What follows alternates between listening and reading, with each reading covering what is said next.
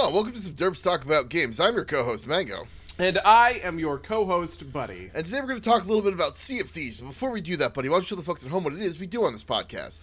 Well, it's pretty simple. On this podcast, we like to talk about games. And Sea of Thieves is the new game that has come out of Microsoft. Of Rare, specifically. Well, yeah, of Rare specifically, that's true. Microsoft published it. On both the Xbox One and on Windows PC through like the Xbox gaming app. Yeah, the thing. Microsoft Store. Yeah. And it is, I have to say, it is really a fascinating game. Yeah. I initially thought I understood what it was, essentially, at first.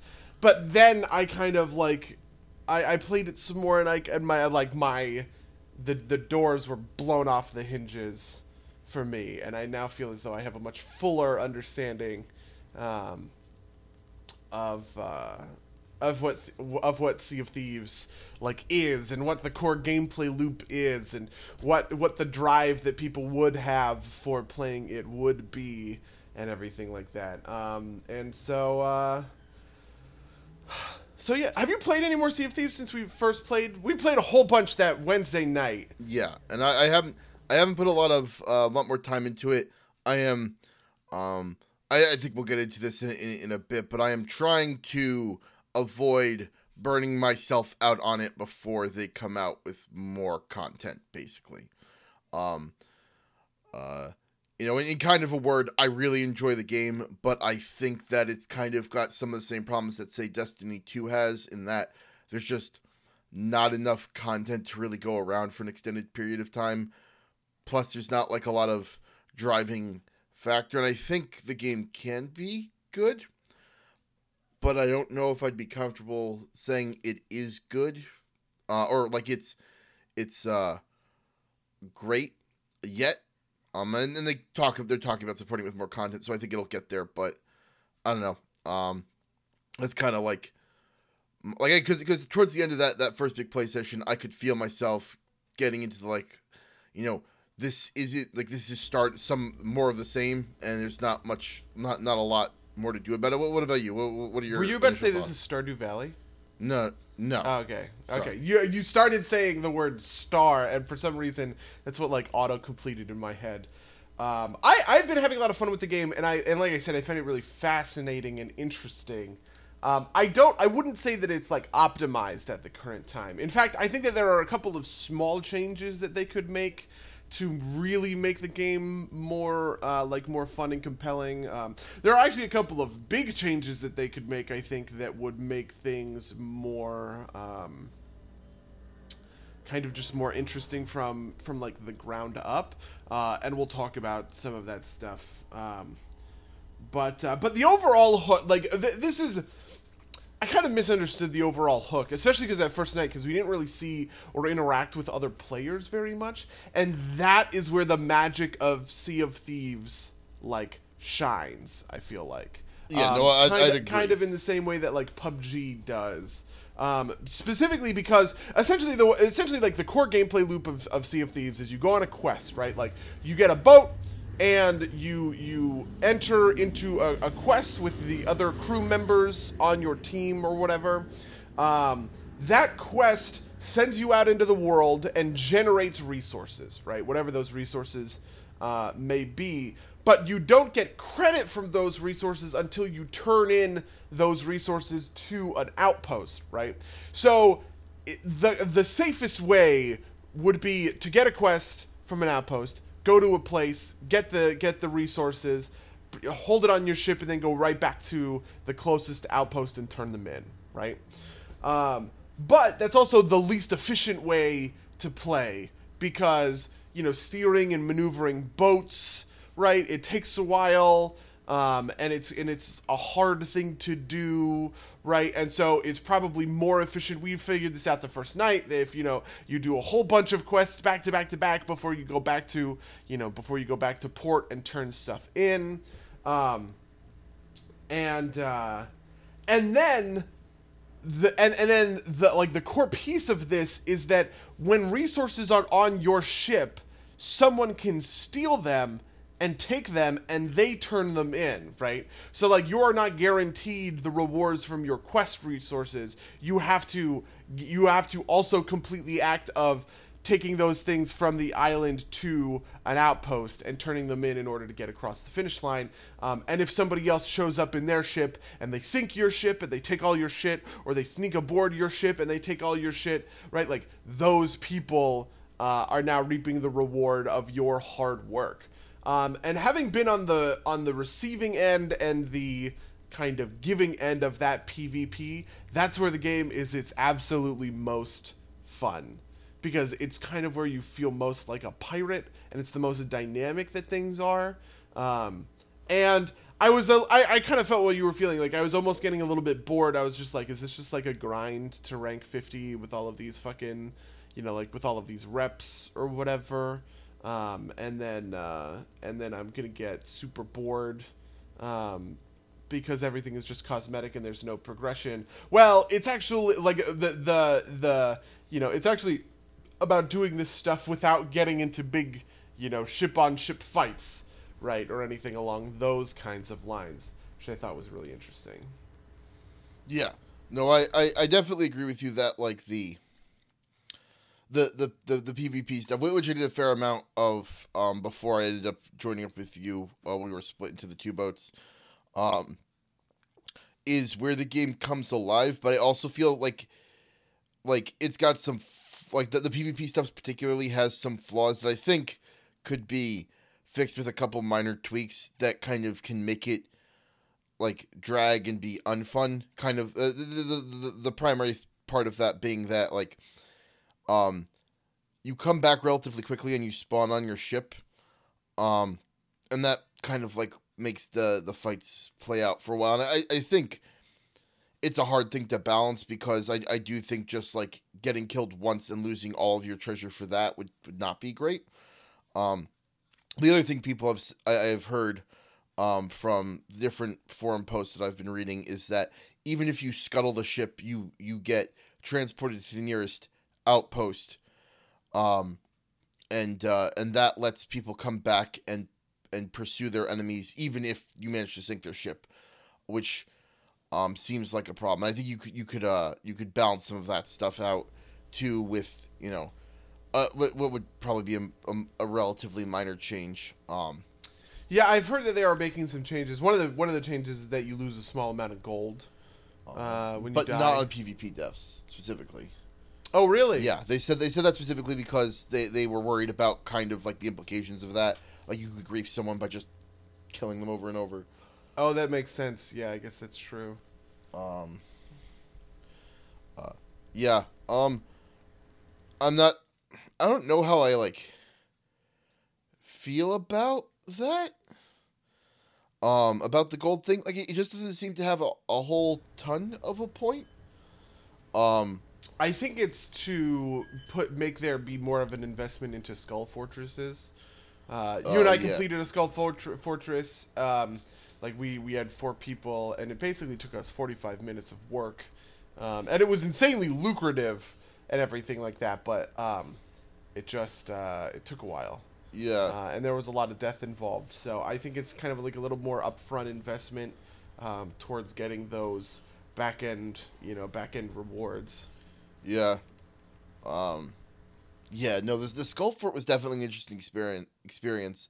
There's some cool mechanics in play there, but it definitely ended up feeling tedious. I really feel like it's meant to be taken by more than one pirate crew, and I'm interested to see how that would play out in kind of real, like, I saw a Skull Fortress where there were 2 galleons parked. Like, it's not like one galleon was trying to sink the other galleon or anything like that.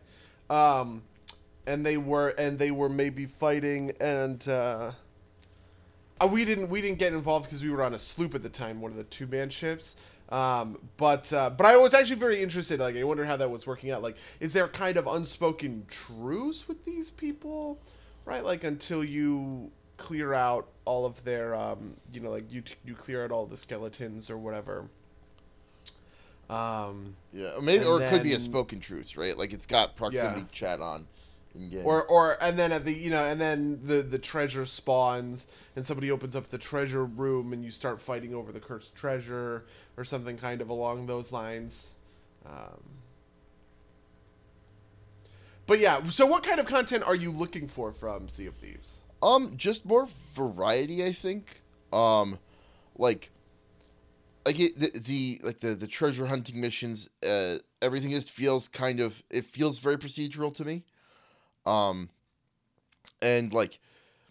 I feel like once you've done a couple, say, treasure hunting missions, like finding the island and picking up the chest, it's the same thing over and over again. I just want a little bit more variety in there, and I don't know I don't have like a good answer as to how you would do that, but I just want a little bit more spice, I guess. Yeah, I think that the main thing that's missing from Sea of Thieves is like a real sense of progression. I kind of think that something that Sea of Thieves might have benefited from, and this is a fairly major overhaul, so I don't think that they would do it, but like just to kind of like make the point. Sea of Thieves is a game that I think could use kind of a League of Legends, maybe, sort of like framework, or like a PUBG sort of framework. Because if you imagine, you load into a game and, a certain number of other pirates are like load into the game with you all at the, all at the same time. But there's something of like a progression system where you are earning in-game gold when you are completing quests, and you can spend that gold on better, not just cosmetic stuff, right? But like a better rifle or a better blunderbuss or a better pistol, or something kind of along those lines. But that betterment isn't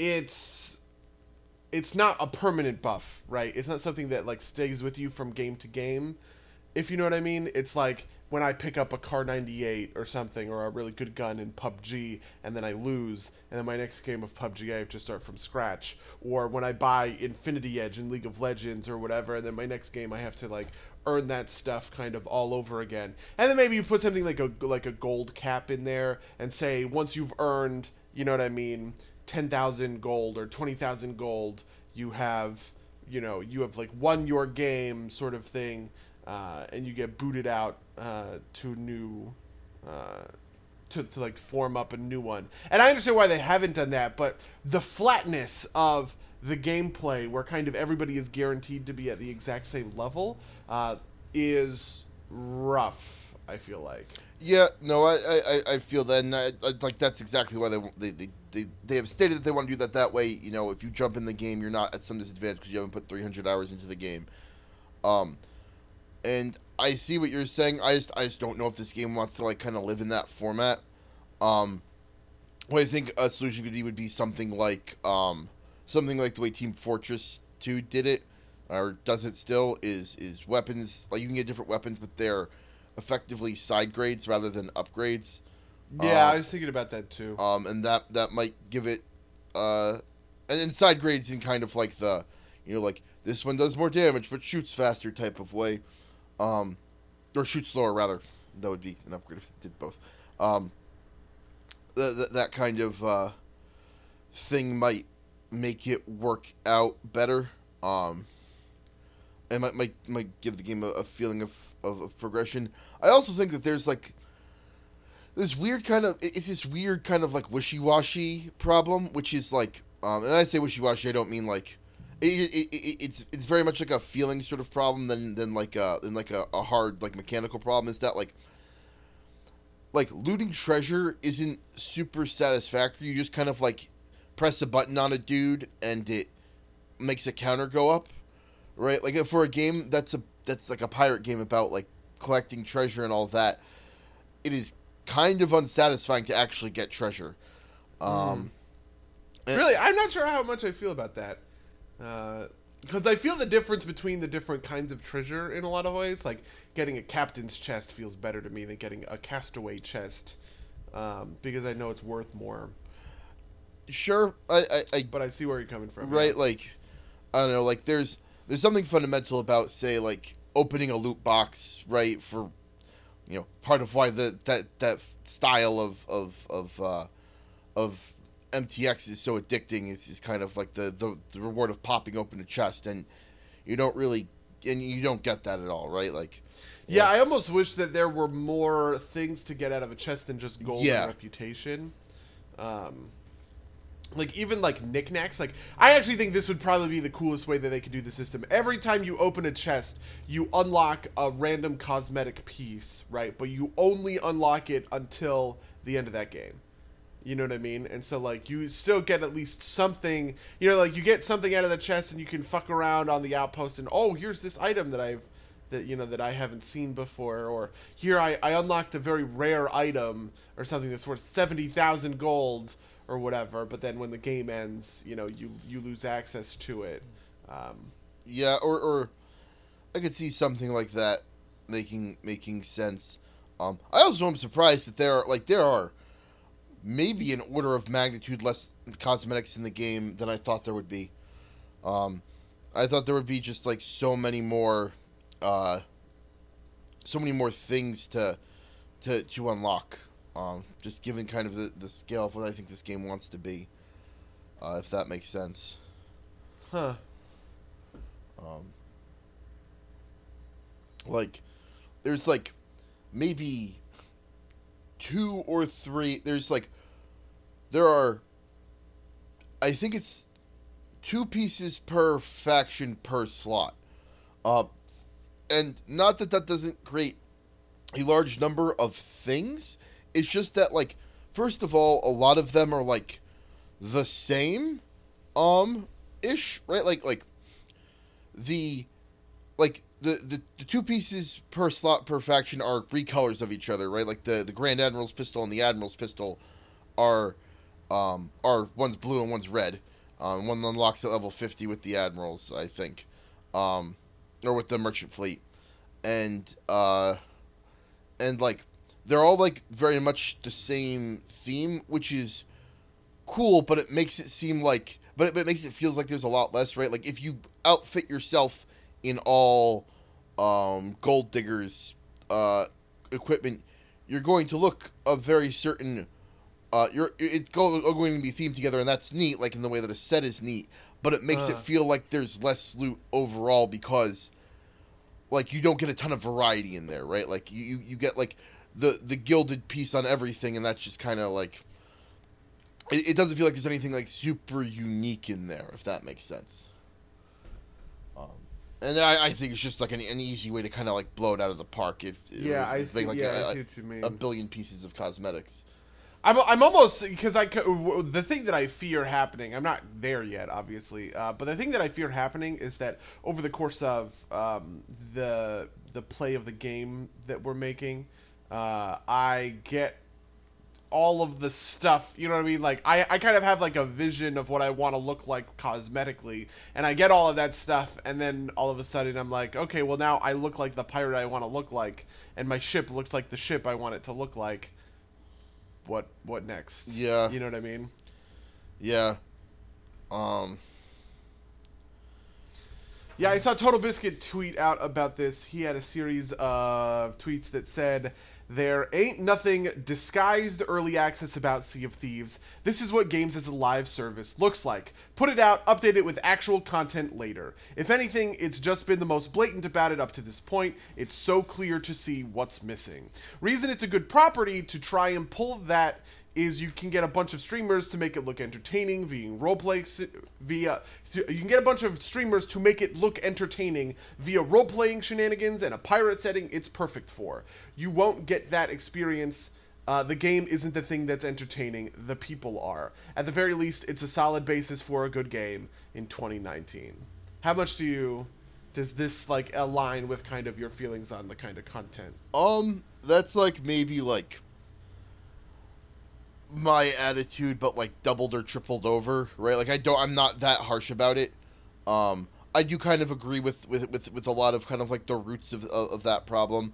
I think I don't agree that the game isn't entertaining on its own. I think it is for a while. It's just maybe not as many hours as you'd want out of a $60 game. And uh I think part of it too there is if I'm going to be more charitable about it, I can kind of understand the idea that, like, like, work put into the game doesn't always kind of line up with kind of like out, like, amount of content put out, if that makes sense, right? Like they really nailed the sailing mechanics in this game, and I'm sure that was no small feat. And the problem is that, like, on its own, it's not super compelling, and like, yeah, I don't know, like there's definitely a lot there that I agree with, and I'm also hesitant to be like, I'm hesitant to cast aspersions as on this as like some sort of like money grab. Like that was like their strategy. It's like we'll hook them in with the streamers and deal with the real stuff later. Like as if that was their attitude. I don't know. It's weird because, like, I don't know, man. Like I like this feels like a game that would have been good in early access at this point, maybe. But I also feel like that would make people mad too, because it's Rare, right? It's a big company. I don't know what the solution is. I also think a big portion of the game is the kind of seamlessness of the world. Yeah. Like, I imagine that the back end for this is, like, fucking daunting. Yeah. You know what I mean? Because the world is pretty huge, and it's also not one of those things where it's like WoW does this, where, like, they kind of have that seamless world experience, but it's because not all of the zones load simultaneously. Yeah. You know what I mean? Like, when you approach the border, it starts loading another zone for you, kind of thing. But you have to do some, like, hackery to kind of, like, get it to load all of the zones at once, essentially. But I feel as though this one, like, doesn't do anything along those lines, because the sight lines are giant, like, they're huge. Yeah. And so much of the game is kind of about, I also think that so much of the game is about how difficult they made it to be an effective ship crew. You know what I mean? That there's just like I find the sailing compelling because it's hard, and not one person can do everything. Like the operative kind of comparison point is probably Assassin's Creed Black Flag, right, where it's just one person, right, and the ship is just kind of just like a, it's like a glorified car or whatever, right? But, like, when you're sailing in Sea of Thieves on a 4-person galleon, there's stuff for all 4 people to be doing, whether or not somebody's in the crow's nest, right, and on the lookout for other ships, whether or not somebody is trying to tack sails to make sure that you're getting that you're getting the wind right. You obviously have someone at the helm, someone looking at the map. Yeah, you have somebody looking at the map to make sure your heading is good, right? Like, there's a lot of stuff to do, and it almost feels that kind of like in Gen Con a couple of years ago, we played Artemis, right, which was the spaceship simulator, right, where you're kind of playing like Star Trek. Yeah, that's actually a really great comparison. Yeah, and so it feels a lot like that, and I find that to be like a very fun, compelling sort of experience. But yeah, and I also don't know quite what would make the PvP. I almost want more information to make the PvP kind of more interesting or more fun. But I don't know what that would look like. I don't know how. What do you mean by more information? I was thinking something along the lines of like a system that tells you where other ships are. Like, imagine this: you go to a port and then you go and ask the barkeep, and you say, "Have you seen any other pirate ships nearby?" And the barkeep has some kind of auto-generated text that's like, fucking, "Yar, matey, I've heard that there's a galleon off the eastern side of, Yeah, Crooked Masts Island," or something like that, So what I think this wants to be is kind of like, because the loop that this game works on is that because you can't force PvP, you're working on other stuff. Because, like, if you can force PvP, everybody just does PvP, but no one actually has any treasure to steal. Right? Yeah, Like the way this core loop works is you are doing things and you run into other ships. I think, technical feasibility aside, I think the way to kind of like tune that is like a dial somewhere, like in some, or some mechanic that lets you dial up or down your frequency of running into other ships. Because the way they said that they aim for the system to work is you run into another ship. I think it's like about once every half hour. And it's not like, people have been making a big stink about 6 ships per server, but it's not, you get thrown into an instance with 6 other ships. It's, they're constantly sharding you together such that at max at any one time you will see 6 other ships, but they do control it so that you will be hitting one other ship every once in a while, right? Like, WoW does something similar, with its sharding tech, and I think the ability to say to the, to the game, I would like to tune that up, by a factor would be a useful and cool thing to do. Again, technical requirements aside for that, I think that could be cool. But I think part of the problem there too is that, like, again, what you really need people to be working on the PvE elements so that the PvP is worth it. And I think that's why I kind of want more variety in the PvE elements. That way they are more compelling on their own, so it feels more it feels worth it to kind of to go do those things so that the PvP part does have more stress to it, or more hanging on it. I don't know.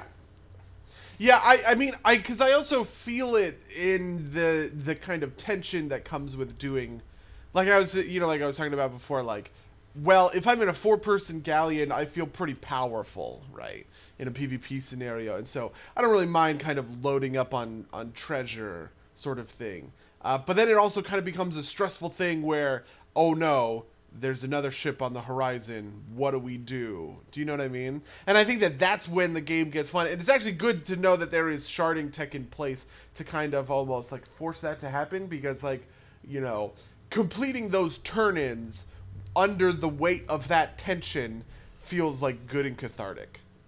Do you know what I mean? Yeah, I know what you're saying. Yeah, I also think that there's, like, just some very, like, weird micro problems with some of the PvE stuff. Like I feel like the merchant missions feel really weird. Like they're not quite right. Plus, apparently they're exploitable. You can, like, go and, like, get a mission and then cancel it repeatedly.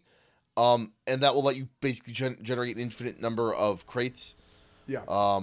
And you can use that just to have a bunch of crates for animals. I actually kind of wonder how exploitable that is, given the like it seems as though the getting that off is harder than it looks.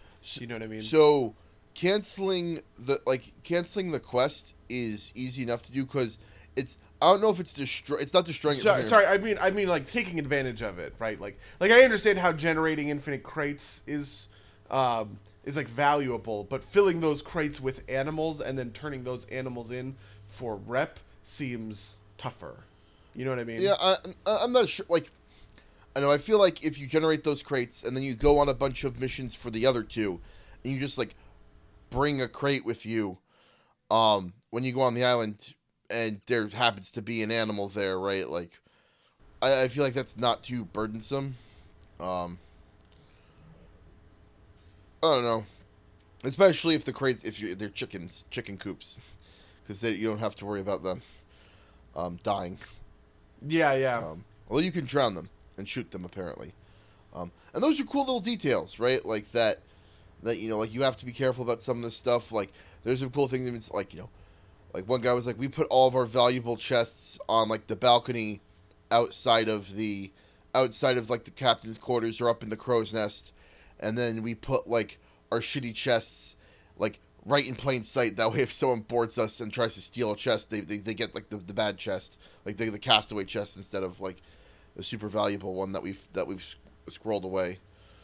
I think Yeah, I also have you gotten some of the different chests? Have you gotten a chest of sorrow yet? the crying one. Yeah. I not in the regular game, but I got like one of the drunken chests. I think I got Chest of Sorrow in the beta at some point. Yeah, the chest of sorrow was very cool.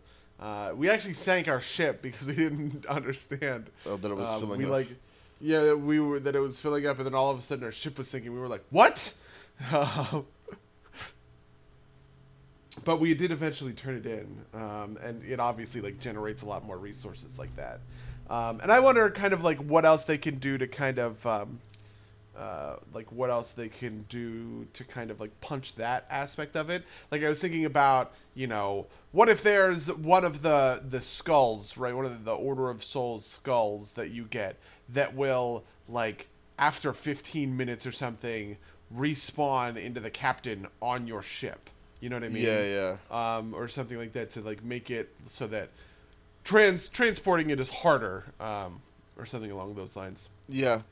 I don't know. I also feel like it's like a variety of from a variety perspective too. Like you could do something like WoW does, introduce a couple more currencies, and the ship has like some random amount of each of them. That feels very kind of like shitty and jackpotty, but it also kind of like, I don't know, gives you something to work towards in a way. Mm-hmm.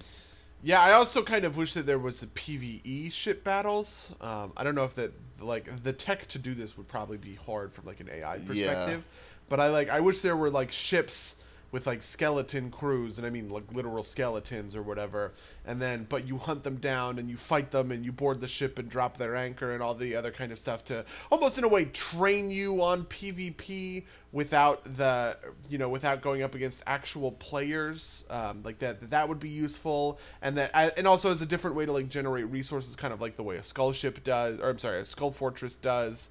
I also feel as though the fortresses themselves, I don't quite understand them or their utility. Like the map doesn't feel small, I would say, but after playing in like the same area of the ocean for about 2 hours, we had kind of hit all of the we had hit all of like the little islands once or twice, and I began to realize that like stuff doesn't spawn on fortresses, right? And so all of the kind of procedural voyages that you're getting are sending you to kind of like the same islands over and over again, because they also send you to islands that are nearby to you. Right. And I was kind of a little bit like, it seems like there's a lot of real estate that's not going to use, because because nothing ever spawns on these fortresses, and the fortresses aren't useful unless there's a skull fort. Yeah, I don't know. I get like I don't know. A lot of this kind of feels like, I don't like. Again, I don't want to be as strong as Total Biscuit is, but it does feel like this game was not quite ready yet. It could have used a little bit more time in the oven, I think. Like the comparison gets thrown out to No Man's Sky, and I don't think that's accurate. That also seems inaccurate. But like, in terms of like I think that comparison is good in kind, but not in degree, right? I feel like this is a less bad version of the same kind of problems that hit No Man's Sky and the same kind of problems that hit Destiny 2. But like I said, not to the same degree. Just if for no other reason than I think like the novelty of the game is good enough to kind of carry a lot of it on its shoulders. I also think this game really needs to be played with like 4 people, to like 3 or 4 people to really be good. Like playing the 2-man soup was all right, but I wouldn't want to. I don't think I'd want to. I don't think I'd be as happy with the game if that was like the main mode of play. Yeah, I also feel I played a little bit with randos, which was actually not so bad. It was pretty fun. But some randos are better than others. Sure, yeah. So I definitely felt that alongside you. Yep. I also think that I was thinking about this kind of as well. I also think that you and I talked a little bit about some of the ways that players could interact with kind of like treasures and forts and burying our own treasure and stuff like that. I think that those would be very cool systems to create. Like, I almost wish that there were certain, like, imagine a chest or something that you can't turn in for 5 days. You know what I mean? Right. So you have to keep it on your ship, or you have to keep it hidden in some way. And I think, and so, like, a version of this is you run to an island and then you bury the chest, and then that generates messages in a bottle near other players. And if they find the message in a bottle, like, they can come, pull up your chest or something along those lines. Or I also think that something cool like that would be with the fort system. Like, let's say I go to any random fort and me and my crew fight until the captain spawns, and then you defeat the captain and take his talisman, and defeating the captain and taking his talisman allies your crew to the skeletons and turns the skeletons hostile to everyone else. And from then on, you have control of this fort, and you can store your shit there. You know what I mean? With kind of like a defensive barrier, right? Yeah. I feel like there needs to be like a compelling reason to like store shit at a place though. Like, I don't know, maybe like this could be something like maybe some of the skulls or chests have like, like the chest of sorrow cries and puts water in, maybe like one like makes your ship go fast, like one of these temporary upgrades you're talking about, right? Like instead of being temporary, like they would disappear at the end of the session because your ship resets.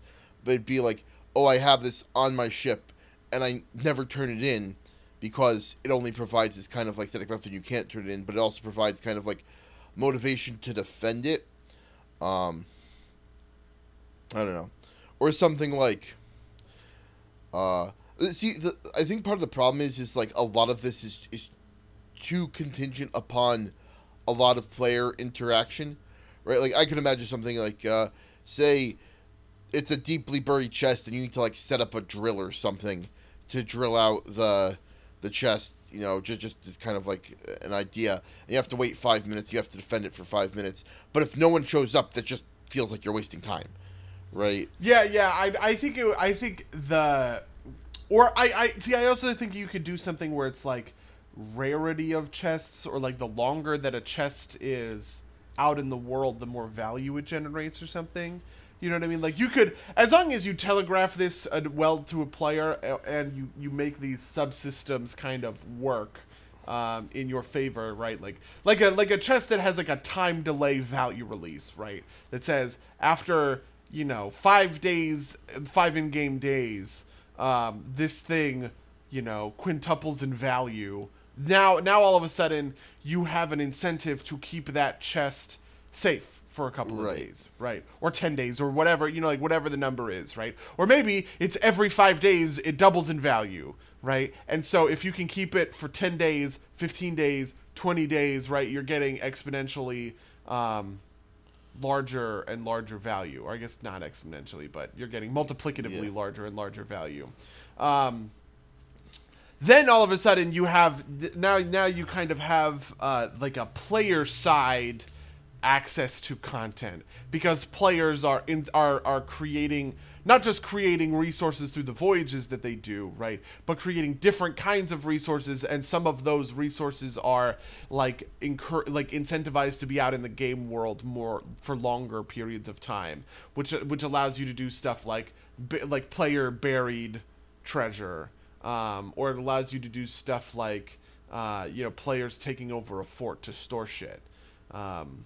And I also think that, like, you could add in certain other kinds of things. Like, I almost wonder if I buried my treasure on an island, right, and that keeps it relatively safe or whatever. Like, yeah, it generates these messages in a bottle, but it's still safer than on my ship, because on my ship all somebody has to do is kill me. You know what I mean? Like, or not even that, just like jump on the ship, grab the treasure chest, and book it. Yeah, exactly. I feel as though on balance, I would rather bury my treasure for a long period of time and risk the generation of those messages in a bottle, because messages in a bottle are pretty rare and it's easy to overlook them. You know what I mean? Yeah. And so, but like, if somebody gets one, you know, maybe it alerts you, right? Or if so, or maybe not even that, but like, if somebody else, like, you know, if somebody starts digging up your treasure or something like that, and you can flavor this away by saying like, oh, it's magic or something along those lines, right? Like, and now you have a beeline to the person who's stolen, you know, your treasure, and it's like actively encouraging like that kind of PvP. Or like, you know, on a fort that you take over with, you know, like on a skeleton fort, or it wouldn't have to be a skull fort, but the skeletons magically appear and it's like, oh, our captain, we're under attack, and now you're booking it to get back to your fort before they can open the treasure room where you've stored your shit. Yeah. Yeah, something like that. Or something I was thinking of would be like a competitive mission, right? Like, say like you hand out like cool. a treasure map, and with you know, it's got like a special sign in it or something. But the point is that this same treasure map will be given out to several other players that will all be like sharded together, and you know, it's a race to get there first. Yeah, it's almost like the crates in PUBG. Yeah, basically. That's actually you could do it like that too, right? You like, you know, obviously, you know, flavor differences aside, but you could do like a literal airdrop of some sort. Yeah. And have it work that way, and have everybody kind of like converging on it. That would. Oh no, you know what you would do? This is what I would do for that. That's how I would do PvE ships. Like PvE ships, it would be like a legendary ship, like legendary captain or something along those lines, and it shows up on everybody's map kind of simultaneously. Yeah. But now everybody is competing against one another to get this PvE ship. That sounds pretty awesome to me. I would play the fuck out of that. Yeah. So I think the reason that maybe you do it this contract way. Instead of like an actual like a storm spawn thing, is because like that way you guarantee some level of fight over it, right? Like, this is the thing with like the Skull Fort, right? The Skull Fort is like that in a lot of ways, but it requires people to want to go to it, and some people just don't want to deal with that, and that's fine. If you do it this contract way, then you can guarantee that like you've got X number of ships involved, and you know, force the conflict, because these 3 ships all have this contract. We will actively shard them together and make sure that they run into each other, rather than, you know, sticking a bunch of ships that are near each other in world together and hoping that they all go for the Skull Fort, if that makes sense. Right. Yeah.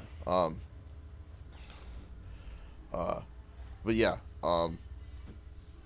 something like that I think would go a long way. Plus, it lets the important thing about that is it lets PvP be rewarding without needing that PvE grinder element. Yeah. Which again maybe isn't like I also think that this stuff would be or should be relatively scarce. Yeah. Like I don't think I would want a PvE ship and a Skull Fort up at the same time. Yeah. Or even when it comes to like the player stuff like that. Like maybe the messages in a bottle for like a player chest don't go out right when you bury the chest. They go out, you know, like at another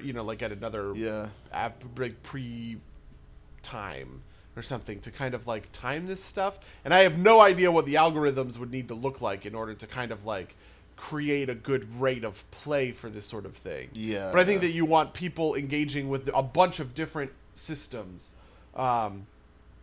rather than, you know, just kind of the same. I mean, I think that the core loop is pretty good.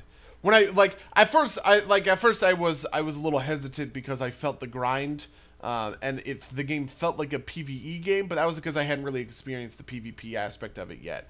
As soon as I played again the next night and the night after, where I was having PvP experiences, that's when I was like, oh, this is how the game is fun and interesting.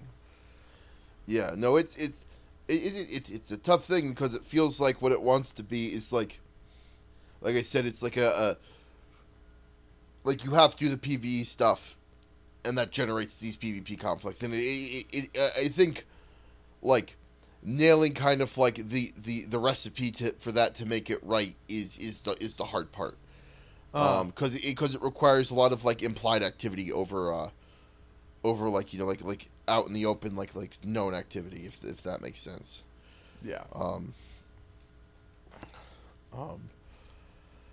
Yeah. But yeah, I is there anything that's really great that I wanted to highlight also, just because like we spent a lot of time talking about things we thought didn't work, but I do want to stress that I think the game's a lot of fun. Like launching yourself, I don't know whose idea it was to launch yourself out of the cannon, but it is so massively like satisfying every time. That was it's like it's goofy, but it's so good. I think that like I don't know, like the island design's pretty neat, although I think there's some problems there too. Like I really think you need to be able to kind of like hop a little bit out of the water, because there's a couple of islands that have like rock edges that you can't get out of easily. It's only happened once or twice, but like I just think it's not like super perfect. I wish there was more to do at the outposts, frankly. I think that's actually a big problem. Maybe big problems, like the wrong way to put it, but I feel like I want more reason to hang around the outpost and just kind of like do social things, like as like a social hub activity. I have no idea what that would look like, but I totally understand what you mean. Yeah, I don't know what it would look like. Like maybe you could do something like Liar's Dice or whatever. Oh, interesting. Yeah, I feel that. But that's like a whole other system, where like again, technical feasibility aside. The other thing is that like I think I like that outposts are not sanctuaries of any sort. Mm-hmm. But I feel like that also kind of like makes meeting up with people at outposts like this weird thing. I don't know. Because I think the problem, like, I think it would be cool if you were incentivized to stay at the outpost, but the issue then becomes that if you're incentivized to stay at the outpost, it just kind of becomes a wait at the outpost until another ship comes in and then rob them as they're trying to turn their shit in. Which is right now not really a viable strategy that doesn't happen often enough. I kind of wish that it could happen.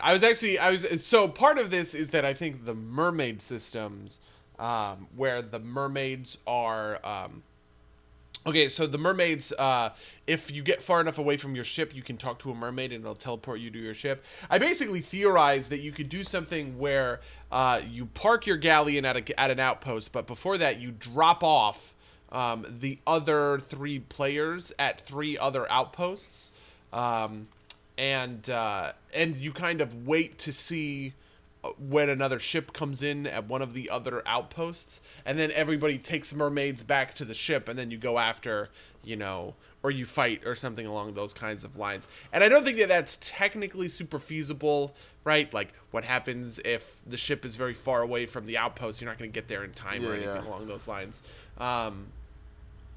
But I do wonder, like, what the efficacy of that kind of thing is. Like, I almost wish, actually, to be honest, that there was like a 4th faction of just pirates, and you could take a pirate contract, and the pirate contract was live PvP. You know what I mean? Where it was just, these people are on this mission. This is where they were sighted. Go find them and fuck them up. Like the only issue I have with kind of like the like wait at an outpost thing is like, I think that's okay if it happens every once in a while to you, but if that's like a viable thing that's happening every time you come into port, I think that's not a great experience. And I don't know how you get around that. or how you fix that, I guess. Yeah, I mean, I don't know how you. Something that we did in one of our outposts was we came up on somebody that was already parked in an outpost, and we sank their ship, and then we killed them, and it respawns them on another island. You know, it's like not there. So like you can take over an outpost in a way. I do kind of wish that there was some kind of like protection though, like I don't know. Or maybe something like if you kill someone on the outpost, you lose some rep because you kill someone in front of like the people. You know what I mean? It would have like. Yeah, I don't know. The problem too is that like.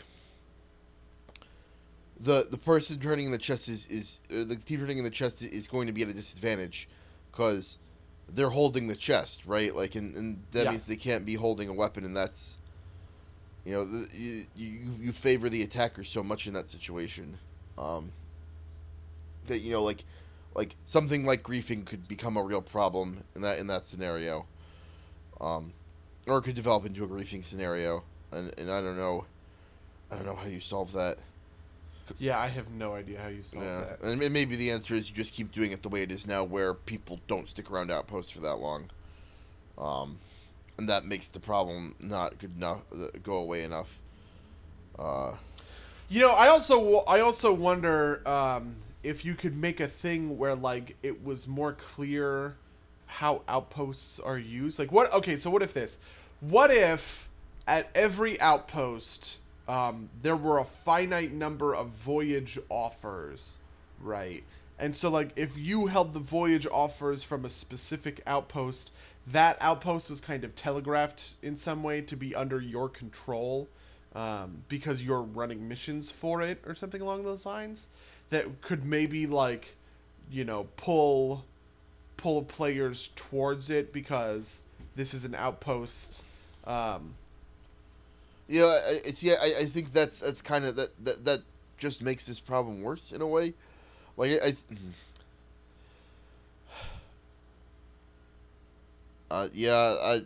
just don't think there's a good solution that involves having a bunch of players hanging around on the island. Doesn't make it super frustrating to try and turn in quests. At least without like some sort of protection on the island itself. Which I think I like it as it is better for the moment.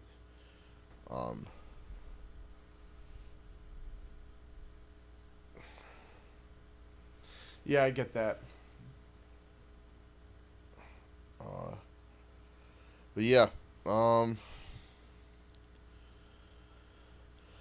what else?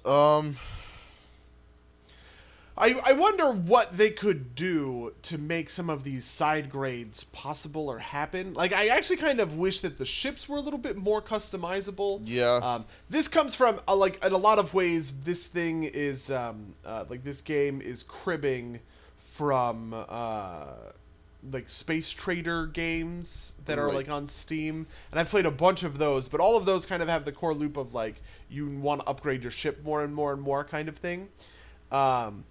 But I kind of wonder if, like, maybe you could have a thing where, like, your ship is customizable, but, like, not just cosmetically, right? But, like, the number of cannons that you put on it, right? Or, you know, what kind of sails you're using or something, or, like, what your hull is made out of, something along those lines. And, like, maybe there's, like, a weight mechanic or something like that, right? Like, the more your ship weighs, the slower it goes, obviously. So loading it up with the maximum number of cannons maybe isn't the best way to go about it. Yeah. I feel that. I feel like that could be. Yeah. I also feel like. I don't know. I feel like if the ship, like the ship-to-ship combat is fun, but I feel like it could use like a smidgen more depth, right? Like, you know, there's the mechanic that if you want to like sink the ship, you need to like shoot the ship beneath the waterline, right? But then there's like no equivalent mechanic for like, you know, you could slow down your opponents by shooting them through the sails or whatever, and like just a little bit more of something like that, I think it'd be super useful. Yeah, I really wish that was the case, or like if you hit the rudder, you know what I mean? It it disables like your steering for. It disables your steering, or it shoots you. You know, even if you're on the helmet, shoots you to one side. Yeah. Or yeah. you know, like you even use like some version of like that pulling mechanic they have with Storms, where like it like the wheel fights you or whatever. Yeah. Yeah. But like I think I like a smidgen more depth in the ship combat. I think would be cool. Like something like that like lets you do these kind of side grade things where, like, you know, like maybe you can put a cannon on the bow or something. Although that might be a very specific, like, that feels like that could be a very specific balance problem if you could put a cannon, like a forward facing cannon. Just because like the mechanic of having to like broadside someone, I think, is a cool one. Yeah, I wonder if you could do... This is something Assassin's Creed did, where you had different kinds of... Like, they had these, like, hand cannons on the ship that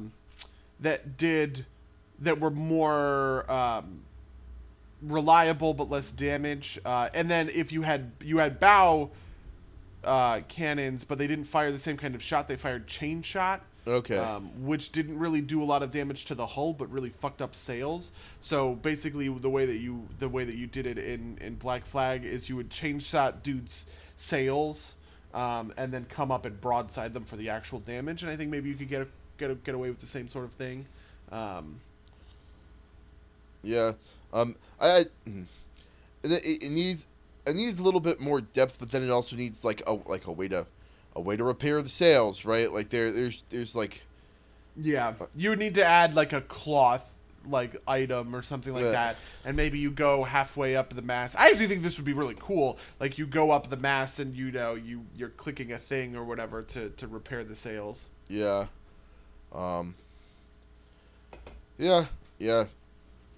Well, you know, we'll see where it goes. I guess I don't know how realistic any of this is. Yeah, this turned into something of a wish list. Yeah. And I wonder how much they, you know, like, I'm sure there are some arguments against the stuff that we're talking about that we're not really seeing. But, you know. Yeah. That is what it is, I guess. Yeah. I think this turned into a wish list for, like, the kind of very valid complaint that, like, this game will be great once it fills out with more content. And so, like, we're trying to fill it out with more content. I don't know if there's any better way to put that. But yeah. You have any other thoughts? I like Sea of Thieves. I'm excited to play more of it. The loop works for me. I think people will definitely fall off of it, but you know, it got pretty big buy-in, especially from like the groups that I roll in. Yeah. And so I hope that it can kind of become it's kind of like PUBG, I guess, like something that I pick up every once in a while just to like fuck around in. I get that. I mean, I play PUBG a lot more than you, but I get that sentiment. True. Like I would appreciate Sea of Thieves on kind of like that level, like an hour of pirating with my buddies, a couple hours of pirating, or like Pirate Night, you know. Yeah.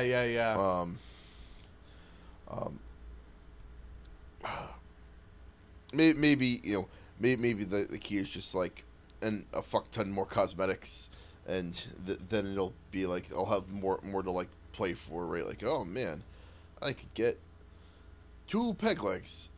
Yeah. Yeah. Oh, so this is something I wanted to talk about. How do you feel about the character creator? I love the character creator because I think I like that it makes you think outside the box instead of you kind of look at things by like I understand that, you know, maybe it's frustrating for people who like to make their super, you know, in depth, I guess, characters, but for me, like, all of the characters I tend to make in these games and their character creators are the same, right?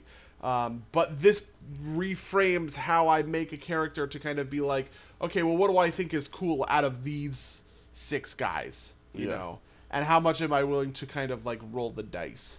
And so, whereas normally I'd play a white guy with long black hair and a beard, right? Because that's what I look like. In this one, I'm like a black guy with like a like super dapper like mustache, because I thought that looked the best out of the however many different choices, I went for. Yeah. I think the ability to kind of re-roll their characters, I think, like, I would be kind of aggravated if I got like my first 6 and that was the only 6 I could choose from. Definitely, yeah. I agree with you. I like the fact that it like kind of like generates some variety. The weird thing is that like the fact that you can buy hair and beards, like, not that that's a problem. It's just like it's like a level of weird customization that you can do, but like isn't kind of apparent from like the character generator, right? Like I would at least kind of like have the power to see what those all looked like on the character I had before I generated it, before I chose it. Right? Like, because I like, like my character, I looked at him, I really liked the way he looked, because it kind of hit what like I like as a like a pirate archetype, and I like putting beards on my character generally, but my character doesn't look great with beards. He looks great with mustaches, which is good enough for me. But like I would have liked to have been able to see that he wasn't going to look great with a beard and maybe have rolled somewhere else, or like at least consciously made that decision, kind of instead of kind of like being tricked into it, if that makes sense. But that's like ultimately a minor gripe. I think I still ultimately like it better. But yeah. Unless you have any other final thoughts on Sea of Thieves, I think it's time for our weeks. Yeah, I have no further thoughts on Sea of Thieves. Okay. What was your week like? Well, I played a lot of Sea of Thieves. Okay, that's a good week. and also a little bit of WoW, I guess. Oh, you know what we should talk about? We finished our side campaign into 7C. We finished 7C, yeah. Which we didn't broadcast because it was all face-to-face stuff. But it was an interesting system. I ran the game, Buddy was one of the players. I want your perspective on it, Buddy. What did you think? From what did I think? I think 7th Sea is pretty fun and interesting. But that combat at the end was a fucking slog, and Duelist seems insanely powerful. Yeah. I think that part of that's villain design is tougher than I put some thought into it, but like it and maybe it'll come with experience, but like it was hard to kind of fill out properly. And I think part of it too is that I think I made a mistake in that the arena you were in for it was very kind of plain. And I think if the game has more, if like you have a richer kind of setting to fight in, it can be better. I also think that part of it too is because like I work well within kind of mechanical limits. These are things that like after the fact I'm like maybe I should have like encouraged kind of like a bigger space, right? Like I think part of what I'm supposed to do in this is if somebody's far enough away, I make it cost an extra raise to get to them. And I think I kind of misread how I was supposed to handle that, and I didn't do enough of that. There's also not a lot of tools to tweak with, right? Like Warren, I think was really great. He got really into like coming up with creative things to do, but it felt kind of hard to find the right way to reward him for that. Because like ultimately it's like I took raises away from the villain, but like yeah, the villain was generating an insane number of raises just because of all the dice he was getting. Yeah. Also like that doesn't feel super great, I don't think. Like I don't know. I feel like maybe I need more practice generating opportunities. But yeah. Part like I really think a big part of it is that like I didn't do enough to make the combat dynamic. Like it felt like the right thing for you to do each round was brawn weaponry over and over again. And that, yeah. And that, and you know, the fact that that was the best thing for you to do, I think is me setting up the scene, not putting enough detail into the scene, and making the scene dynamic enough, for it to really work out that way. Yeah, and I really kind of wonder what could have been, because it just feels like it felt like somebody had to do just DPS. You know what I mean? Somebody had to put damage on the bosses, or else we weren't going to get anywhere. Yeah. Which is why I was doing brawn weaponry over and over again. And it's like, do you tell me that there's an opportunity if you cut this rope that'll drop a chandelier on him or whatever, and that'll do more wounds? Yeah, more wounds than the raises that it costs. Yeah. Yeah, you know what I mean? Like that. Like that's the hard part. I feel like. Yeah. Yeah. There's. It's. I don't know. It was definitely an interesting experience. I think fooling around with some of like getting used to that style of gameplay too, I think is a skill. Because it's really super dependent on like players taking narrative control, but like also the game master setting up enough elements to take control of those elements with, if that makes sense. Yeah, it's very different from what we usually play. I definitely appreciate it from that perspective. Yeah. Did you have any other thoughts?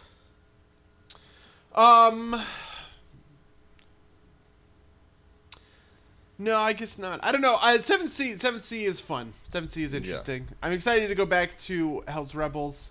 I was planning on doing a teaser last night because I wrote out the new feat for Charles to kind of get people back in the game. Something I was actually wondering is how much did you think the face-to-face kind of the cameras and stuff worked? I definitely thought it was neat. I thought it was cool. I thought it worked for the most part. Although it also was kind of like I could tell that you were that you in particular were slogging at the end of that fight, because I could see you looking off to like the left and like typing a bunch, and it was just like, oh, he just hit brawn weaponry again. I didn't know how to recover from that, but like, at least it kind of like gave me that feedback, which I think is ultimately a positive thing. Yeah. Yeah, I mean, ultimately, like we've talked about this before, where, like, I don't think 100% engagement 100% of the time is, requisite. Yeah, exactly. Like it was. I guess I agree with you, because there was a certain slot of time where where I felt like the things weren't incredibly engaging, but like I also feel as though that was almost a stepping stone for other people in a way, and I feel okay about that. Yeah. Right, like I don't really, I don't know. I'm not mad at you is the point. Yeah. And I'm sure it could have been, better, but I'm not going to, I don't think perfection is something that we should be, mad about not achieving. Sure. No, my point there was more just kind of like it kind of it was much easier for me to figure that out, which is I think something you get at table games too, is like who's engaged and who isn't, and like if you can tell who's disengaging, you can work to kind of bring that back around if you think it's a problem. Which is a thing that you can feel at the table that you can't feel over the internet all the time. Yeah, that's definitely true. And so from that perspective, I like the face cam thing. Yeah, because I've been thinking about whether or not face cams would work for Hell's Rebels. But I wonder about the efficacy of it, just because I know I have two screens. Right. But I don't know if everybody else has two screens. So... Yeah. Also... it's like I think alt tabbing is a like I think you actually want to alt tab just because like the way it is like I feel like you when it's battle mode you don't actually want that face cam, and if the face cam if your look like if your faces are on the wrong screen, it actually plays off really weird because like if the faces are on the screen that's not that your camera isn't on, it looks like you're looking away from the camera to look at the faces, and that plays weird. And then similarly, if like you're trying to figure out who's engaged in the combat, if the mini map's on the second screen, then you're looking off to the side and you get that same problem. But I think for like the non-combat parts, like the face stuff would be cool. Maybe we should try using like the built-in like you can put the avatars on in Roll20. Yeah. That might be a good kind of compromise. Turns out somebody thought of this feature already. Yeah, I mean, I've always had them down as like little avatars. I always feel very like I always feel like there's not enough space in my Roll20 maps and stuff like that. So I wonder if other people have that same kind of experience. Yeah, that's why I make them as small as I do, just because like I feel the same way. But like those times when we're just kind of like staring at like a piece of art or whatever, that's not as big a problem. Mm-hmm. Yeah, I think the biggest problem is they don't like switch on and off really easy. You have to go all the way over to that settings tab and like change something. I think like if there was like a toggle on like an alt tab would give you, right, like where it's just kind of like very very easy to turn it on and off, it'd be more successful. Yeah. Yeah. So have you been keeping up with the playtest blogs for the Pathfinder 2.0? Yeah. As much as I can. The last one was the fighter. Yeah. It goes into a little bit more in depth onto the attacks of opportunity thing that we were talking about before. But yeah, do you have any quick takes? I guess there is nothing I have seen in any of the stuff that I don't like. Which is like a weird way to say that, but like it basically means like I'm happy with the things that they are doing, and there's nothing that's really like made me mad, or even lukewarm, right? Like I think the changes that they've put out on the whole have been positive.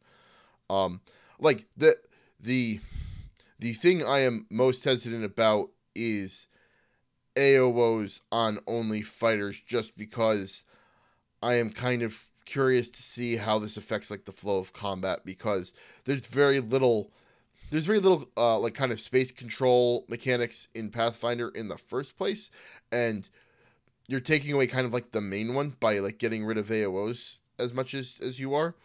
And so I wonder if like that's just like a design consequence that like, you know, like it's harder to protect your squishies, or if like that's the way it wants to like or if they introduce more mechanics to kind of cover that kind of base, or make those mechanics more important in some other way, right? Like it's a spell, and that becomes much more important for a wizard to take because there's no other way to kind of control space.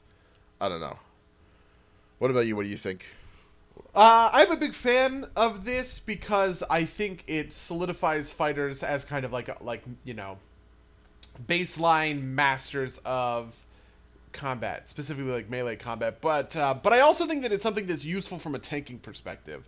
I think that Pathfinder and 3.5 have both had trouble making tanks a real kind of class to play, or like a real kind of like archetype that you could build yourself to play. And AOOs is one of the best ways to kind of accentuate that sort of thing. And I also hope that they kind of incorporate some of the other kind of like AOO-esque feats, like Step Up, or the one that allows you to stop people's movement if they're going too quickly, if they're going Stand by still. you. Standstill, yeah, that's what it is. Like, I think those kinds of things are really useful from, like, a tanking perspective. It's one of the only ways that you can kind of, like, play a tank. I also hope that they add kind of, like, some sort of CC to fighters, because I think CC would be the other way to kind of, like, like a shield bash that, like, takes actions or something from, like, that would be another way to make fighters kind of, like, tanky, without necessarily... I mean, the easy answer to this is to kind of go with that 4th like, taunting system, where you can mark certain enemies, and when they do stuff that you don't want, stuff happens to them. You know what I mean? Yeah, that's actually a really good point. Like, with this dealing actions things, with actions kind of as smoothed as they are, you can actually have effects that play with that action economy in interesting ways, without necessarily, because it's like nauseated takes away everything or takes away your standard, but leaves you with your move. And so having it kind of as 3 standard action, nauseated can take away 1 or 2 actions and kind of give you the freedom to do, it's a tough choice because you only have, 1 to 2/3 of your normal action economy, but at least it gives you the choice to do things there instead of, like, forcing you to do particular things. Yeah. They mentioned some of this in the blog. They mention a feat called Shield Warden, which allows them to use their shield to block the damage taken by an adjacent ally, which I obviously think is kind of like another cool piece of this. Yes. I kind of always wondered why there wasn't more to be done from the action, like from the economy that's like specifically, like, for instance, now I feel as though you could do something like you have a feat that's like Taunting Strike, where if you spend an extra action to hit somebody and you land the hit, they can't hit anybody but you on their following turn. You know what I mean? Or something along those kinds of lines. I always wondered why they never, like, implemented something like that like more directly kind of. I'm sure that there's part of it that's, like, fairly cheesable. Like, there is a feat. Oh, that like most you keep taunting a dragon or whatever. There is a feat. There's a feat that a lot of people ban. That's like it's called something like taunt or like aggravate or something like that. It does like you make some sort of like intimidate check, and if that forces the person to attack you, and apparently that screws up things a lot at tables. Yeah, see, the way that 4th edition always worked with that is that you could keep something locked down with marks, but you could get away with it from like an AoE sort of thing. So if the dragon uses, an AoE ability that includes you as one of the targets, it doesn't trigger your mark, and you can still damage the dudes around you. Also, the marks are kind of like, you got penalties for violating them. Right, but they weren't like actually like they weren't like if you needed to deny the mark, you could, right? Like you could ignore it and just eat the penalty. Yeah, I definitely agree, and I think that maybe that's the best way that you can handle a kind of like taunting system. Yeah. In a tabletop pen and paper. A tabletop game, yeah. Something that we got also from just kind of like sideways for this is like scaling feats, which I think is awesome. In that, like, you take Shield Warden gets more powerful as you like. It seems like these feats act more like class features, doing that they kind of scale up as you use them, whereas most feats didn't in first edition, and so I think that's really cool. I really like that. Also lets you kind of like. But it feels like that's kind of like lets you get away from the taxi parts of feats. And so I'm looking forward to a lot of that. But yeah, I'm definitely hype. How do you feel about the range weapon stuff? What in particular? Because they have a couple stuff at the end. Debilitating shot. Causes the opponent to be slowed, where they lose an action on their next turn, but they also have like the whatever the thing where you like knock 2 arrows or whatever, double shot. I actually kind of, to be honest, I wanted fighter, I think, to move away from ranged weapons. I think splitting fighter between ranged and melee is not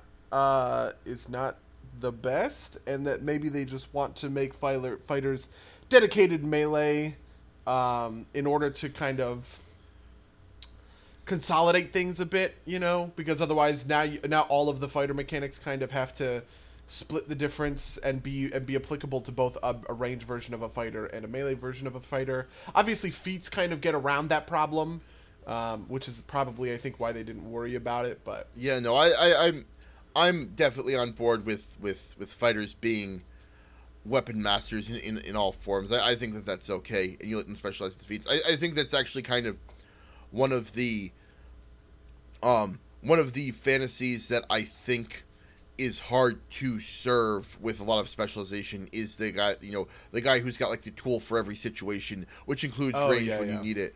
And I think doing it this way can help with that, because I think it feels less bad. I'm also super happy that they're doing everything for weapon groups instead of doing it for individual weapons. Something that I'm a little bit wary about is them not getting a lot of armor stuff. Not because I'm opposed to the idea, but because they said it's going to be for a different class, and the only other class in the base 12 that makes sense for is Paladin, and that feels weird to me. Oh, really? Interesting. And unless you can think of a different class that gets like those armor traits, I feel like it has to be Paladin. Like maybe Ranger, I guess. I don't know. Yeah, I think. I mean, I pitched a pretty comprehensive armor, like change, when we did our Pathfinder video, our Pathfinder 2.0 podcast. I mean, and I think that we might see something like that from not just like the fighter and the paladin. I really hope that they do something where like being a light armor specialist as a rogue carries certain benefits, or or being some kind of armor specialist with like with spell casting as a wizard or a cleric. You know what I mean? Has kind of an effect on things. I think I want armor to be more integrated into the decision making of classes, and potentially even ancestries. Yeah, that's the thing like, of 5e.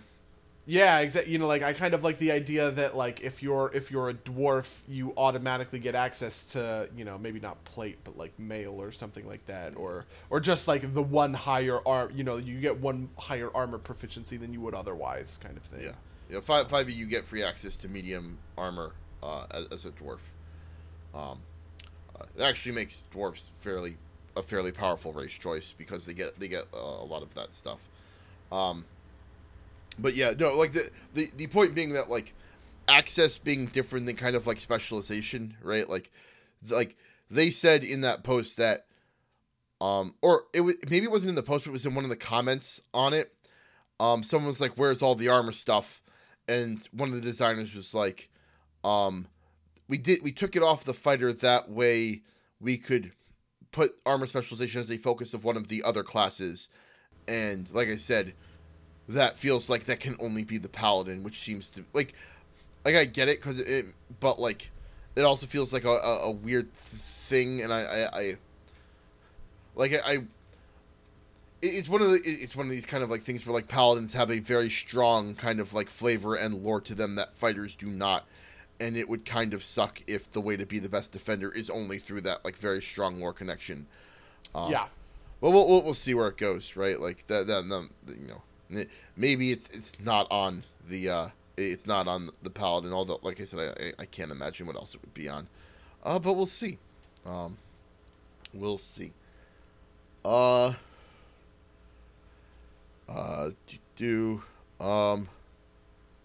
Did you have what have you been up to in like? Have you gotten to the end of everything in like WoW? Like, what have you been up to in WoW? Not a super lot this week. I mostly just been like doing mission stuff, and like I've been working on kind of like I did all the story quest stuff. Frankly, it's just kind of like doing random stuff, like just random like completionist stuff at this point. I burned through the content a lot quicker than I thought I would. But yeah, Not like what else have I been doing? I've been playing like I've been doing kind of like LFR. I've been doing like daily emissary quests, and that's basically it. Yeah. Fair What enough. about you? What are you doing in WoW? We went back to do normal and Taurus on Tuesday, which is actually an insane amount of fun. I like since putting down WoW from like a hardcore perspective. Like there was a while where I was, like pretty hardcore about PVE content. I was doing like heroic raids and everything like that. Just like raiding with like friends in normal and just kind of hitting loot pinatas is just like a lot of fun. Yeah, I get that. And so that's kind of but I've also been leveling a lot of characters. Like I've been leveling marksman, hunter, or I've been leveling hunter, and I've been leveling rogue. Where outlaw rogue is insanely interesting from a design standpoint, but also feels undertuned to me, at least from like a leveling perspective. Because there's a lot of stuff I feel like I can't do. Like even just normal ass monsters like fuck my shit up. Because like unless you get like good rolls with roll the bones, you're pretty worthless. Yeah. No, I feel that. I need to go back to my alliance character to play him. He's the working rogue. Yeah. I plan on playing a dwarf hunter and then baron as like my two mains essentially for Battle for Azeroth, because I think that you want one on each side of the faction line. Yeah, that makes sense.